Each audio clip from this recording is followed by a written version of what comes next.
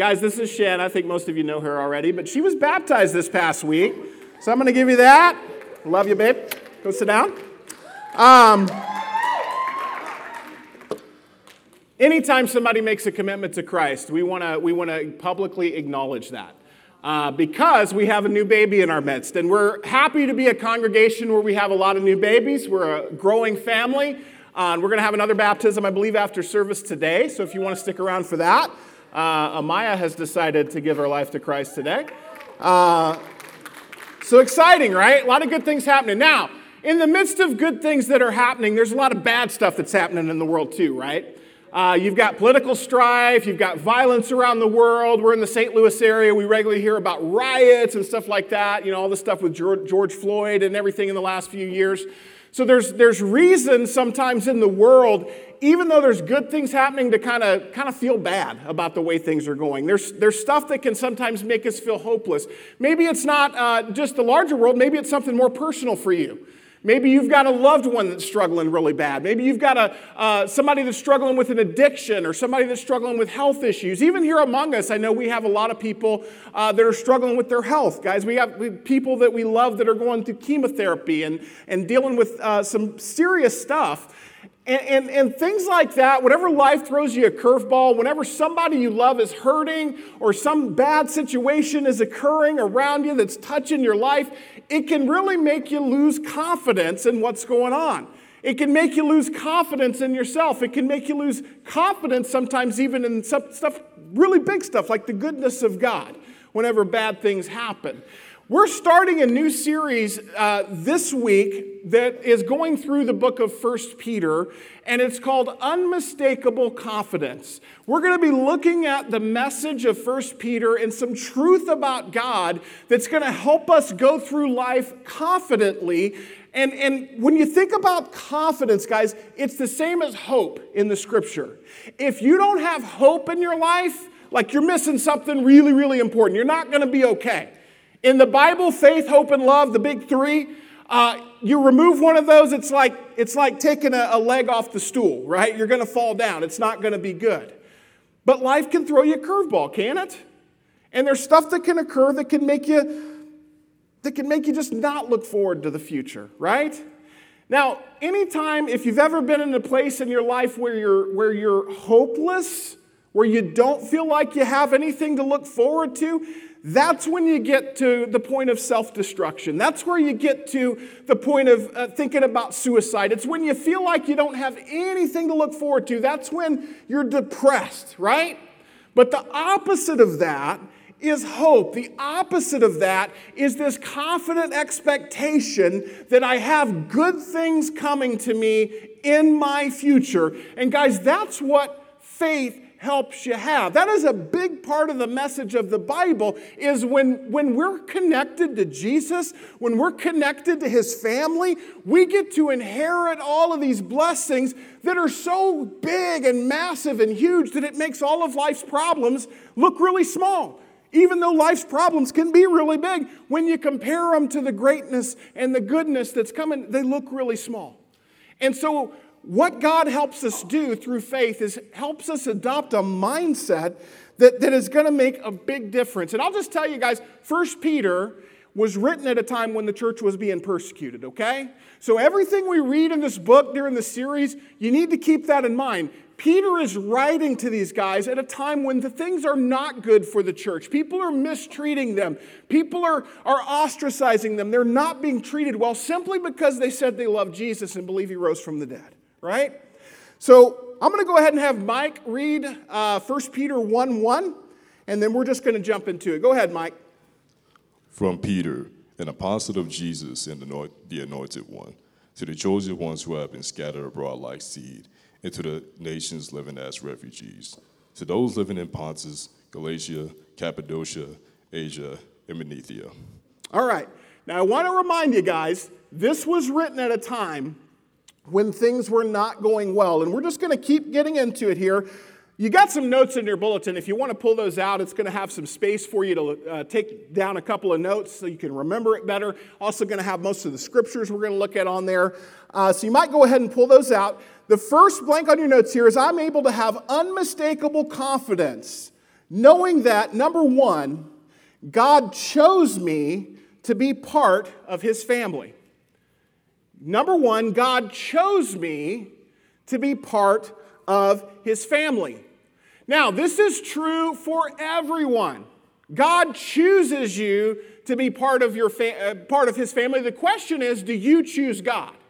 The question is not, did God choose me? The question is, did you choose God? God's door is open to everybody. In 1 Peter 1, verse 2, the first part of verse 2, God planned long ago to choose you and to make you his holy people, which is the Spirit's work. Now that you in this passage is plural, okay? This is not a singular where God has singularly mapped out your life individually. This is a plural. This is spoken to anybody who joins the family of God. Now, God chooses those who choose to make his family a part of their life. God chooses those who choose to become part of the church. So really, ultimately, God chooses you, but it's left up to you. Do you choose God? We join God's family when we're born again. And again, guys, this is a choice. In 1 Peter 3, the first part of verse 3, all honor to God, the God and Father of our Lord Jesus Christ, for it is his boundless mercy that he has given us the privilege of being born again, so that we are now members of God's own family. How do you become a member of God's family? You're born again, right?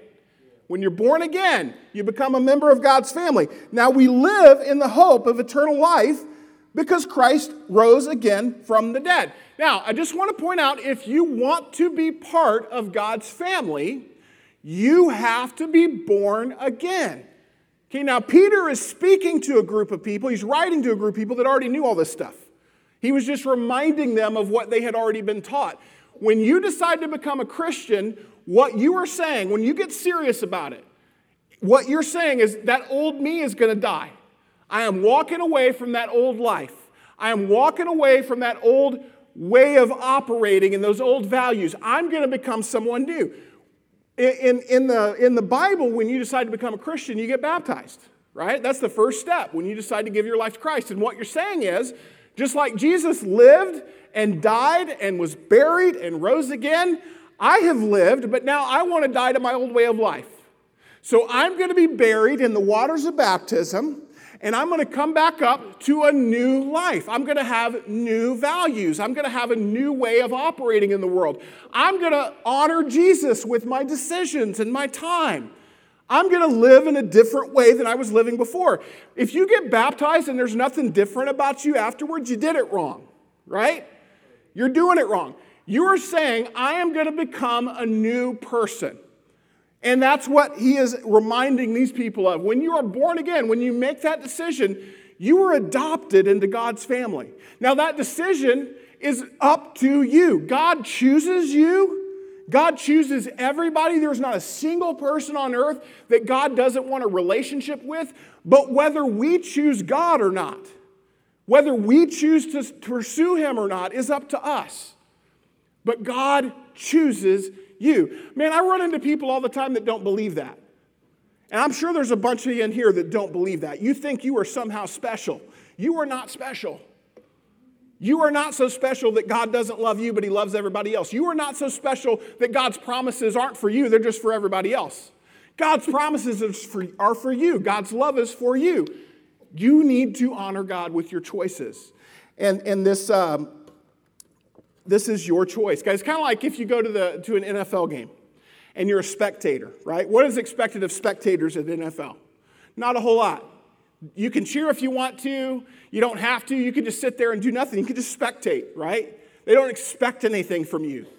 But what if you become a member of the team, right? So you go from being a spectator to being on the team. What's expected of you when you're on the team? Well, there's a rule book you have to follow. There is a coach in your life that you need to listen to. Okay, if you got one of those helmets on with the headpiece in there, you got maybe a little voice in your ear directing you, right? Like the quarterback, right? There's a different expectation for the player that is not expected of the spectator. And so when you're born again, what you're saying is, I am joining the team. I am going to be on the team. Now I have a mission.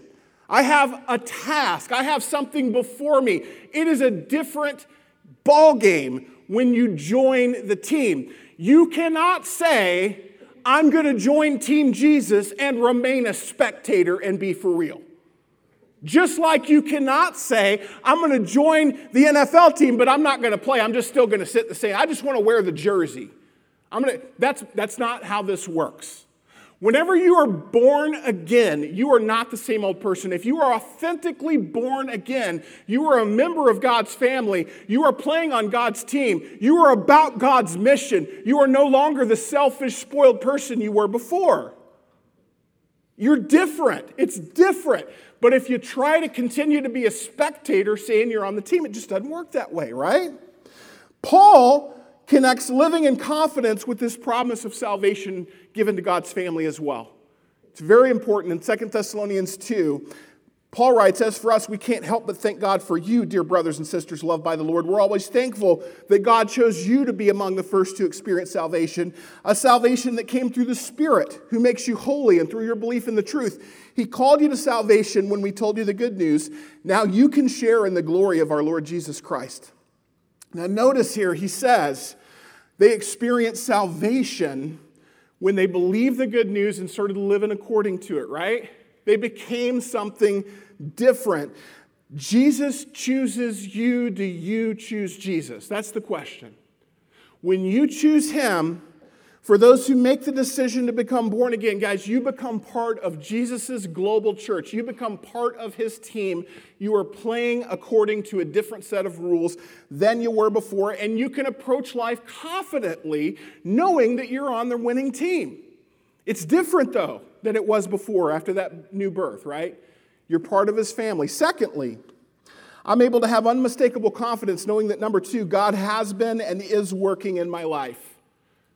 God has been and is working in my life. Here's a great truth in the Bible. God pays attention to me. God cares about me. God notices me. Individually, God notices me. It says in 1 Peter, the second part of verse 2, and the Holy Spirit has been at work in your hearts, cleansing you with the blood of Jesus Christ and making you to please him. Now again, guys, this is written to Christians. This is written to people who've been baptized, who've made the commitment to follow Jesus. This is written to people that are disciples. And what he's saying here is that God is at work inside you. What the Bible teaches is when you decide to become a Christian, when you make that commitment to follow Jesus, God gives you the gift of the Holy Spirit. And the Spirit guides us. He helps us see ourselves the way God sees us. He helps us see sin the way God sees it. He helps us see and become wise. It's supernatural work. And what he's saying here is that if you're a disciple, if you're part of the family of God, God is supernaturally at work in your heart to make you more like Christ. And you can get in the way of that. You can hinder the work of the Spirit. You can grieve the Holy Spirit. You know, Paul writes in another place, don't grieve the Holy Spirit of God. Let him do his work. But we can work in concert with the Spirit as well. We can walk in step with the Lord. That's what it means to become wise, is to walk in the Spirit and to become more and more a man or a woman who honors God, who honors the Spirit living in you. And that's for Christians, right? But even before you become a Christian, even before you make a decision to get on the team, God is at work in your life. And that's true for everybody. God will work through circumstances. God will work through other people. You know, some people will plant seeds that will be watered later. And if you think about your life and this journey we're on, the spiritual journey, there's been probably a lot of people that played a part in your becoming a Christian. Or if you're not quite there yet, there have been a lot of people that have been working on you. And God works through things like that. But even broader than that, guys, look at what it says in Acts 17, 26 and 27. This is Paul writing about God's work in the world. He says, from one man, God made all the nations, that they should inhabit the whole earth. And he marked out their appointed times in history and the boundaries of their lands. God did this so that they would seek him and perhaps reach out for him and find him, though he is not far from any one of us. Now, what this says right here is that God has paid attention to you even before you were born. God marked out the time for you to live in. God marked out the place for you to live in. And God put you in the place you're in so that you would perhaps reach out to him. Now, I want you to notice this is a possibility. It's a possibility. Who does God leave it up to? Remember now, God has chosen you. He chose you. Are you going to choose him? You've been put in the place in life that you've been put in and given an opportunity. Whether you take advantage of the opportunity or not is up to you. God can throw stuff at you all day, but because you were created in his image, you get to make the decision at the end of the day. You are not a little robot. God's not going to take you over and like remote control your life. You were created in the image of God, in his sovereignty. He gave you the ability to make choices. He gave you free will. He wants you to choose to love him, and he wants you to choose to love other people, but he leaves the ball in your court. So he puts you in the places that he puts you, but then it says, just look at this, guys. God did this so that they would seek him and perhaps reach out and find him. Whether you do or not, you live in that perhaps. So the question is, what are you going to do? You get to make the decision. You can continue to be a spectator if that's where you are. You can even say you've joined the team and put the jersey on and go sit back in the stands if that's what you want to do. It's up to you. It's a perhaps. Are you going to take advantage of the opportunity that God gives you in your life, or are you going to sit back and be a spectator? That's the question. It's up to you. But what the message of Scripture and what the people who love the Lord in your life are going to do is they're going to try to encourage you not to do that, to join the team and to be a member and to be serious about it, to get on with the mission. And there's two benefits that come because of God working in my life. The first one is freedom from anxiety. In 1 Peter 1:2, may God bless you richly and grant you increasing freedom from all anxiety and fear. When I trust that God's working in my life, when I really trust that he's working in my life, I don't have to have control. And all anxiety is, all fear is an attempt to exercise control, often over things that I have no control over. But I'm rolling it around in my head. I should have done this. I should have said that. What if they said this? I could have said that, right? It's an attempt to exercise control. That's all it is. But when I realize that God's in control and he's good and he's going to take care of me, it frees me from the need to try to control it myself. It frees me from that anxiety when I'm confident that God is working in my life and in this situation. The second benefit is hardship refines my character. It really does refine my character. In 1 Peter 1:6-7, he writes, be glad about this. And he's talking about... Again, they're in the midst of persecution, right? Be glad about this, even though it may now be necessary for you to be sad for a while because of the many kinds of trials you suffer. Now, here's the punchline, right? Their purpose, the purpose of these trials that you're going through, their purpose is to prove that your faith is genuine. Even gold is tested by fire. And so your faith must also be tested so that it may endure, then you will receive praise and honor on the day when Jesus returns. Excuse me.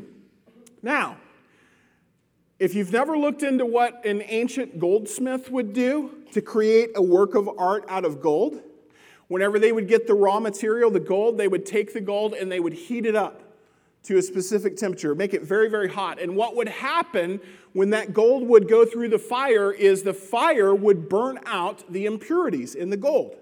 It would take out the stuff that wasn't gold, so that at the end you'd just be left with the precious metal, right? So it burns away impurities. It would eventually bring the gold, when all the impurities were gone, to such a high gloss that the goldsmith would be able to see his reflection in it. That's pure gold, right?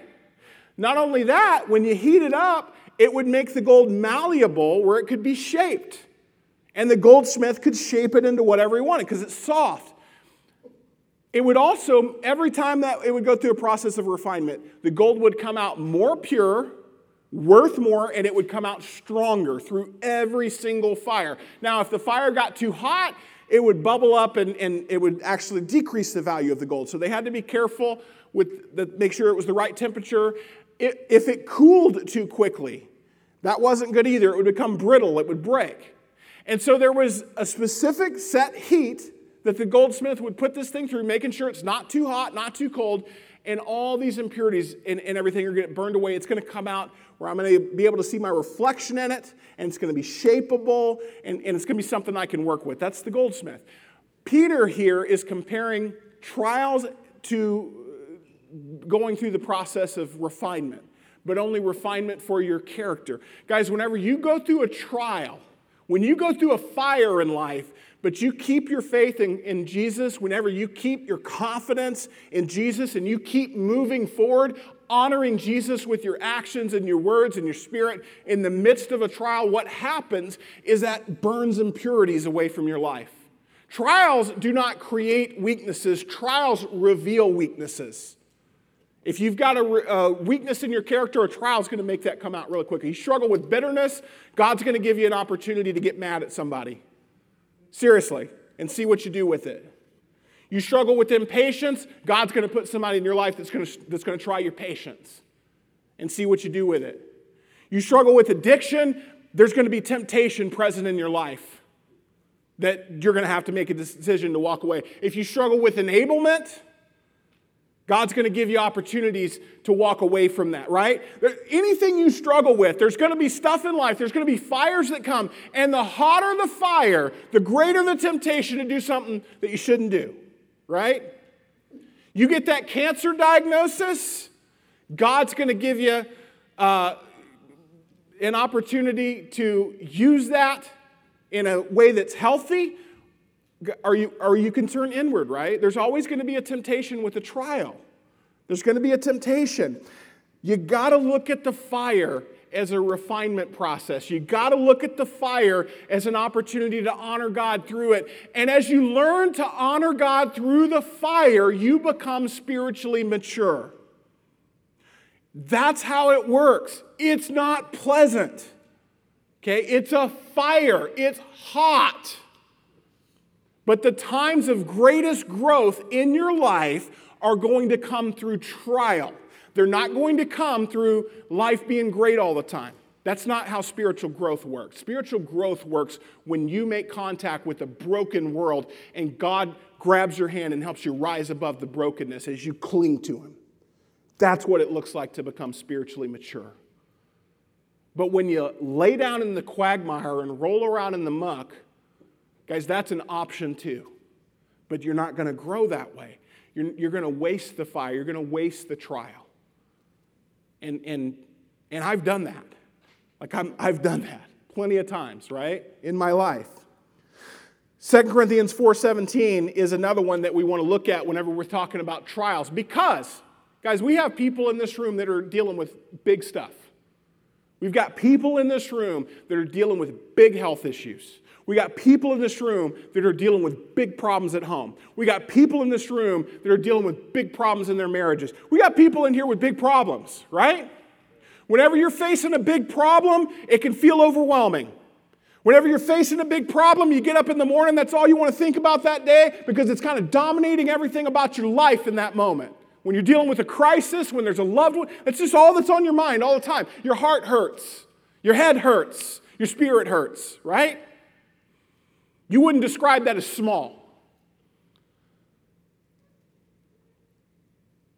When you compare your problem, and if you can really wrap your mind around this, when you compare your problem, when you compare your trial to the greatness of God, and the glory of God, and the blessings of God, and the future that God has in store for you. If you can just get a small little inkling of how big God's blessings are, how big and great His glory is, how great the plan is for your life, how great the gifts are for you, when you can get your mind just a little bit around that, and then compare your problem to that, Okay, you may have a big problem, but what does your problem look like when you compare it to how big God is?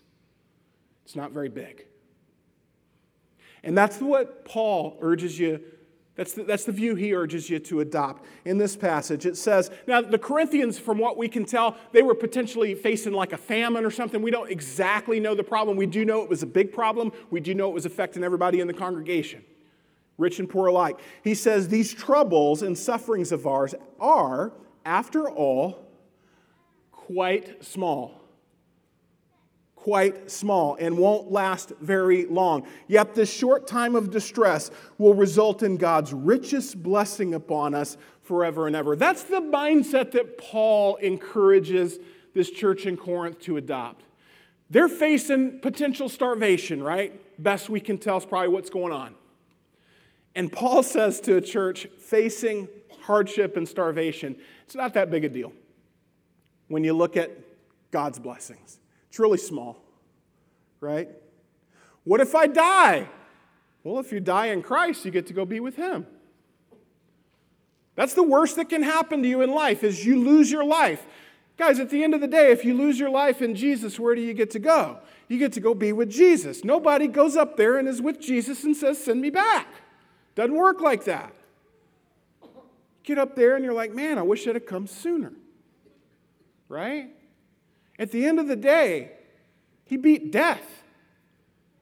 It don't get no worse than that for us. He beat death. We don't even have to look, we don't have to worry about that, right?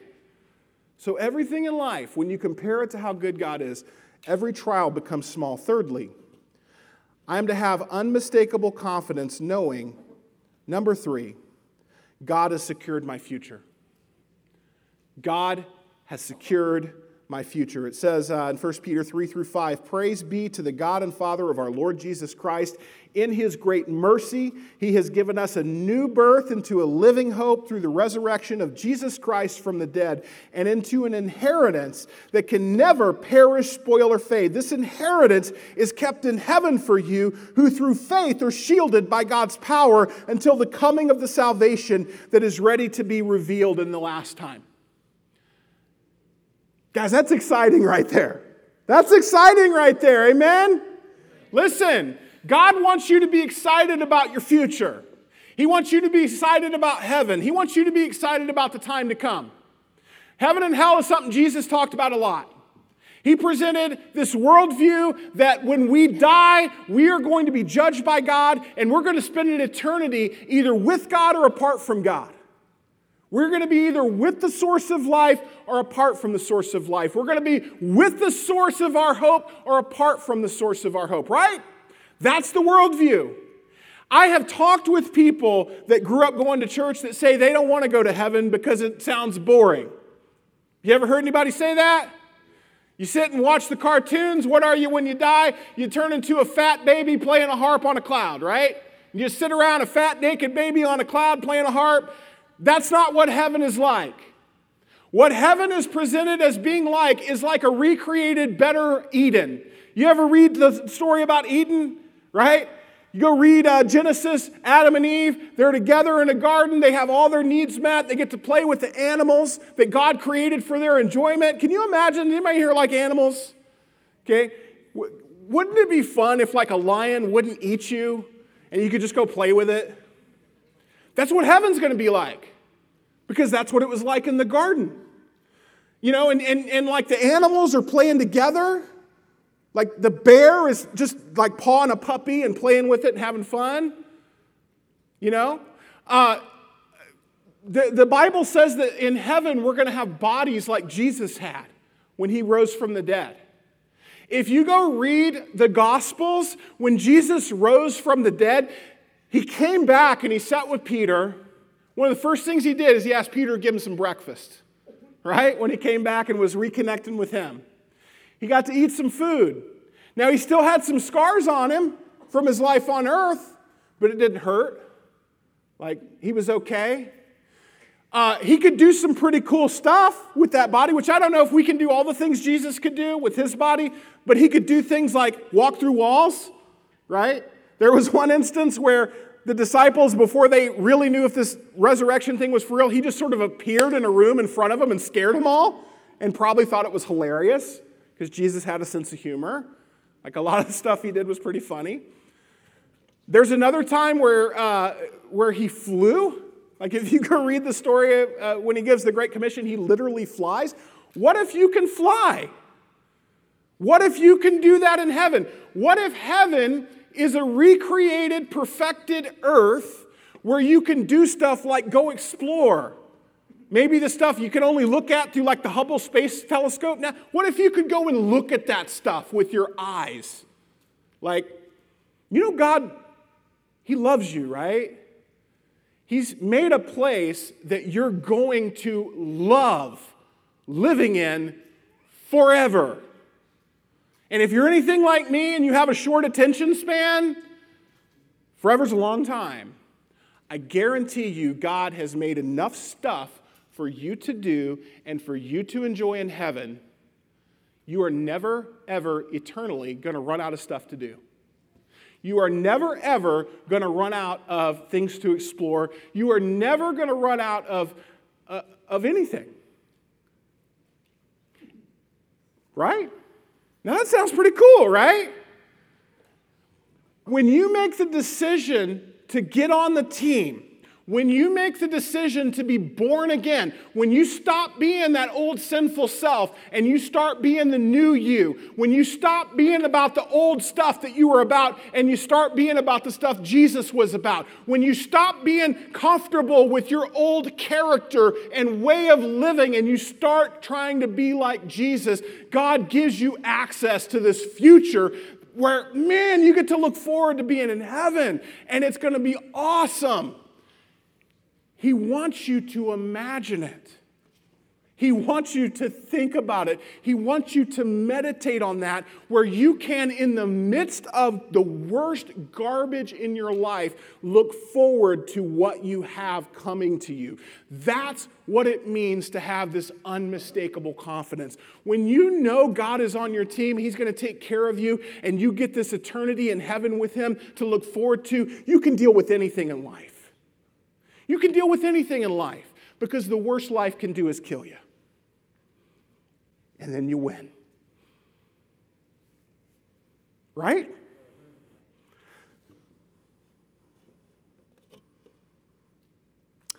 Verse 6.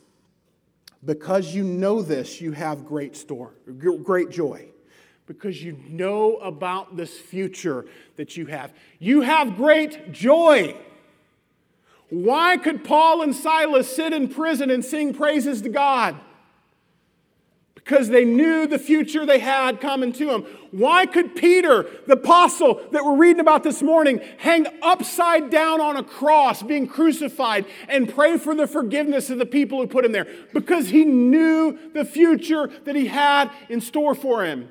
Why could the apostles not stop telling people Jesus rose from the dead and go from town to town until they were picked off one by one, every one of them going to their deaths, praying for those that were persecuting them? Why could they do that? Because they knew the future they had coming to them. The trial did not knock them off track. The trial revealed their heart. Trial will reveal your weakness. Trial will reveal your strength. When you have leaned into Jesus for your strength, your response is going to be different than if you are not leaning into Jesus, if you're leaning into your own understanding.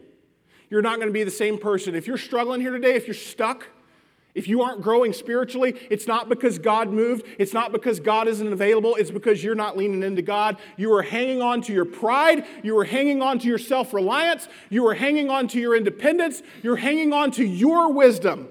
When you start leaning into Jesus and start living Jesus' way, when you get on the team and quit being a spectator, life and everything about it is going to fall into place because you are putting your confidence in the right place. When you don't have your confidence in the right place, when you put your confidence in your own understanding or your own way of living life, your life is just going to fail because we're not God. There's only one. And we can put our confidence in Him or not. There's only one. You don't get to choose another one. I mean, you do, but it's going to be a bad choice. Amen? Choose Jesus. Because you know this, you have great joy. You have joy even though you may have had to suffer for a little while. You may have had to suffer sadness and all kinds of trouble. He's saying right here, you may have had to suffer, but you still have your joy because you still have this confident expectation in the future. You still believe God is good. And that's what it comes down to. Like whenever bad stuff happens, guys, Satan will attack you by trying to get you to question God's goodness. I was molested when I was a little kid. I grew up being severely abused. By the time I was a teenager, I had all kinds of issues. Had this darkness I was carrying around inside of me. And when I started working out as an adult, what happened to me as a kid, I had faith in God, but honestly, as an adult, whenever I started dealing with that stuff, I started wondering if God was good, because what kind of good God lets a little kid get raped? And some of you in here have had the same thoughts. What kind of good God allows me to have this diagnosis? What kind of good God allows me to have this problem in my family? What kind of good God allows me to have that dad or that mom? What kind of good God allowed that to happen to my marriage? Right? What kind of good God allowed me to have this addiction that I can't stop? Right? Trial will make you question the goodness of God. But trial can also get you to understand the goodness of God in the midst of trial, so long as you make the right decision in where to put your faith and what you to believe. At the end of the day, guys, we can get up here and tell you God is good, God is good, God is good all day long, but it's up to you whether you're going to choose to believe that or not. It really does come down to a choice. All of this comes down to a choice. What choice are you going to make? One of the evidences that has helped me believe that God is good in the midst of all the garbage that I've gone through has been the cross of Jesus Christ. It really has. And I think that's part of why Jesus wanted us to focus on that every single week. We take communion to do that. And this was Jesus' idea. Jesus, before he went to the cross, got his friends together, and he had a meal with them. It was actually part of the Passover. And he, at one point in the meal, took some bread. And he gave each of them a piece. He broke it and said, "This is my body that's broken for you. Take this in remembrance of me." Then he did the same with a cup of wine. He gave them all a sip. He said, "This is my blood that's going to be spilled for you. Do this in remembrance of me." And this wouldn't have made sense to them at the time, but it was, Jesus knew what was about to happen. He knew he was about to go to the cross. He gave them this ahead of time. Said, "Take this in remembrance of me." They would have been like, "What does that even mean?" Okay, we'll learn later maybe. Sometimes Jesus would give them lessons and then teach them later what it actually meant. This was one of those times, right? And so after he gives them this instruction, he goes and he dies on a cross. And after 3 days, he rose again from the dead, and he came back, and he opened their mind to the scripture. He helped them understand the significance of what he had done. And from that day on, they started going around telling people he rose from the dead. Here's why he died. Here's who he is, right? And that's the gospel. He's the king of the universe, and he loves you, and he died on the cross to take your sin and your imperfection onto himself and to give you an opportunity to have all of his righteousness and all of his life. He's going to take what you deserve onto himself, and he's going to give you what you don't deserve, which is life and forgiveness and freedom, right? Anytime we sin, we cut ourselves off from the Lord. If you sin one time, your relationship with God is severed because he's that holy. Jesus says, "You know what? I'm going to take their penalty onto myself. I'm going to take that sin onto me. I'm going to give them my life. I'm going to take their dishonor onto myself. I'm going to give them my honor. I'm going to help them get to a place where they can honor God with their life, even though they're imperfect. I'm going to come and fill that gap in for them. I'm going to help them." That's the ministry of Jesus Christ. That's what he does for you. And if you're struggling with whether God is good or not, God is good, and he loves you, and he wants to make you the best version of you can be. You've just got to get on board. You got to get on the team. And he's not going to make that decision for you. You're going to have to make that decision. You're going to have to get your attitude right if you're not there yet. But he loves you, and he's good, and he's got a good future in store for you. We're going to pray and take communion. And then right after that, we will close out the lesson. But let me pray for us. Let's remember how good Jesus is today. God, I want to thank you for bringing us together today. I want to pray that you bless our hearts as we think through the significance of communion and the significance of your love for us. Help us to realize you want good for us. You want restoration for us. You want life for us. But God, you also leave the ability to choose up to us. Help us to examine ourselves this morning as we take communion. Help us to see, God, if there's anything in our hearts that need to change, if there's any action that is not honoring you in our life, if there's a sin we're struggling with, help us to be convicted enough to change. If we need to ask for help, God, help us to be brave and ask for help, understanding we're in a safe place where people will help. God, we love you, and it's in your name we pray. Amen. 2 Corinthians 1, 8 through 10, this is the last passage on your note, says, and this is Paul writing. He says, "We think you ought to know, dear brothers and sisters, about the trouble we went through in the province of Asia. We were crushed and overwhelmed beyond our ability to endure, and we thought we would never live through it. In fact, we expected to die. But as a result, we stopped relying on ourselves and learned to rely only on God who raises the dead. And he did rescue us from mortal danger, and he will rescue us again. We've placed our confidence in him." Now, we don't know exactly what happened. We know on his missionary journeys, Paul had some hairy situations he had to deal with. He was probably disabled by the end of his life because of the beatings that he took going around and sharing. I mean, he was thrown in a pit and had rocks thrown on him at one time. They tried to kill him that way. His back would have been all torn up and scarred. He was flogged and beaten I don't know how many times. He was in bad shape by the end of his life, to the point he couldn't even write his own letters because he couldn't use his hands. Right? Likely, whenever they were throwing the rocks on him, he did this. He probably got him crushed. And so he was disabled. He went through all of this garbage. Like on his trip to Asia, gets into a situation where now Paul is saying, we ain't going to make it. And he's been through some stuff, right? Would have been bad for Paul to be saying, we ain't going to make it. But what he's saying here is that he learned in the midst of desperation to lean into God, right? How many of you have been in a spot like this in life where you've been so desperate you had to lean into God? Guys, I think when I read this passage, the story of the prodigal son, right? The prodigal goes and lives in the wild country. When does he get right with the Lord? In the pig pen. Whenever you find yourself in the pig pen, that is where all of the other junk in life kind of gets melted away. That is where you are so desperate, there's nowhere else to go. The only place I can look is God. Guys, the pig pen is a good place to be. There are so many addicts. Guys, I've worked with addicts for 20 years, okay? I've helped a lot of people get clean. The ones that get clean, who have been habitual users, are the ones who eventually find a pig pen. The ones who never get clean are the ones who are propped up by people who love them with all the best intentions. They're propped up and allowed to continue being comfortable.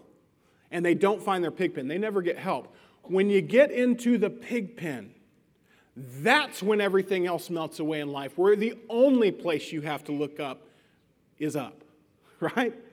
The only person you have to look to is God. The pig pen can be a really good place so long as you start making different decisions than what you made to get yourself there. And if you're in a situation today where you feel like you're in the pig pen, again, guys, I know it's not pleasant, but I'm telling you, the pig pen is a good place if it makes you look up. In this situation, the Apostle Paul, the man who we would look at as a spiritual giant, guys, he still had more maturing to go through. And he goes through this trial, and because he handled it faithfully, he's despairing even of life. He even became okay with the idea of dying, because where was he going to go, right? And God brought him through, and he came out on the other side of that. Going through that battle, guys, he still smelled like smoke from the flames of that fire. And then he turns around to this group of people who themselves were thinking about giving up because of this trial they were going through. And he says to this group of people, but God did this for me. He'll do the same for you. And so that turned into a message of hope that he had to share with others. That's what God will do with your trial. If you will learn to be faithful through it, not only are you going to be okay, God's going to turn around and use you to bless somebody else. But if you don't handle the trial well, maybe you're not there yet, right? As long as you keep God at a distance, as long as you remain a spectator, whether you got the jersey on or not, as long as you sit in the stands, you're not playing the game. You're not engaged.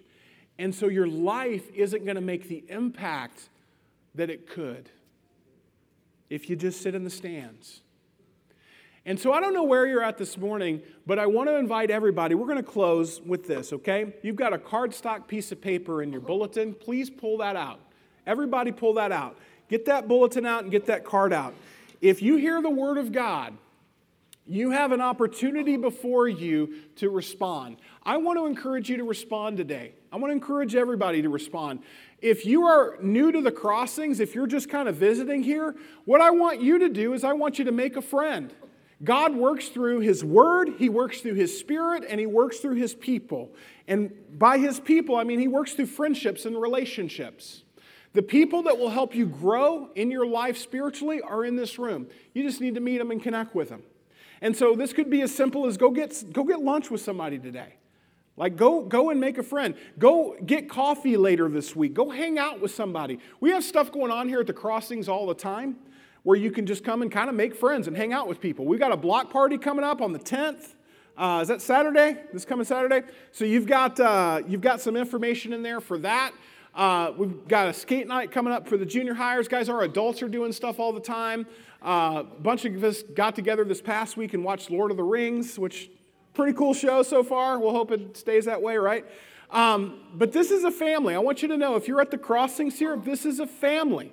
This is a group of friends where you can get really close and make some really good friendships that are centered around Jesus. And so I want to encourage you to connect and do that. If you have questions about God, if you're not really sure about whether God is there or if He is, whether you like Him or not, right? That's okay. Nobody's going to look down on you for having questions.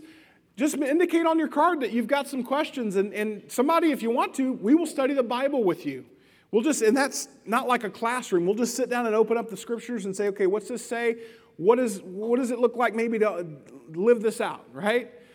It's really simple, but that's the kind of church you're a part of. If you're struggling with an addiction today, if you're struggling with an addiction to drugs or alcohol or pornography, or maybe something that you wouldn't think of as an addiction like anger, like we have resources here to help you with all that. We have people here who have struggled with that stuff and who God has helped overcome a lot of it and repent of some things. We'd like to help you if that's where you're at. I don't know what your needs are, but I want you to know you are in a safe place where nobody's going to look down on you and people are going to want to be your friend. So if that sounds good to you, fill that card out and let's connect.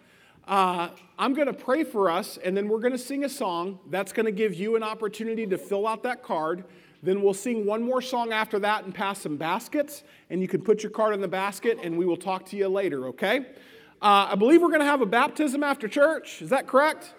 Are we waiting on Carrie? Do we know where Carrie is? Okay, he may be a few minutes, so if you want to hang out, we're going to have a baptism when Carrie gets here. Hopefully he'll be quick. But it's a Cox, so don't know. Let me pray for us. God, thank you for Amaya's decision to be baptized today. God, the angels in heaven are rejoicing, and we are too. And so we thank you for that. It's an encouragement and a blessing. I want to pray as we fill these cards out this morning. God, we are maybe nervous about doing that. Help us to say what we need to say. If we need to ask for help for something, help us to be brave and do that. Understanding that we're in a safe place where nobody's going to look down on us, they're going to help us. If we need greater connection and community, Lord, if we're lonely, if we need people in our life, help us to understand we're in a place where people will love us, and people will get to know us. People will be kind to us and be our friend. If we're struggling with believing that you're good, Lord, help us not just to be okay struggling. Help us to get the help that we need. Help us to ask the questions or make the connections that we need to make. Help us to get into a Bible study where we can get some answers to our questions. Lord, we love you. If there's anything we have not gotten help with today that maybe we've just been sitting on, help us to take some steps practically to get help today. And it's in your name we pray. Amen.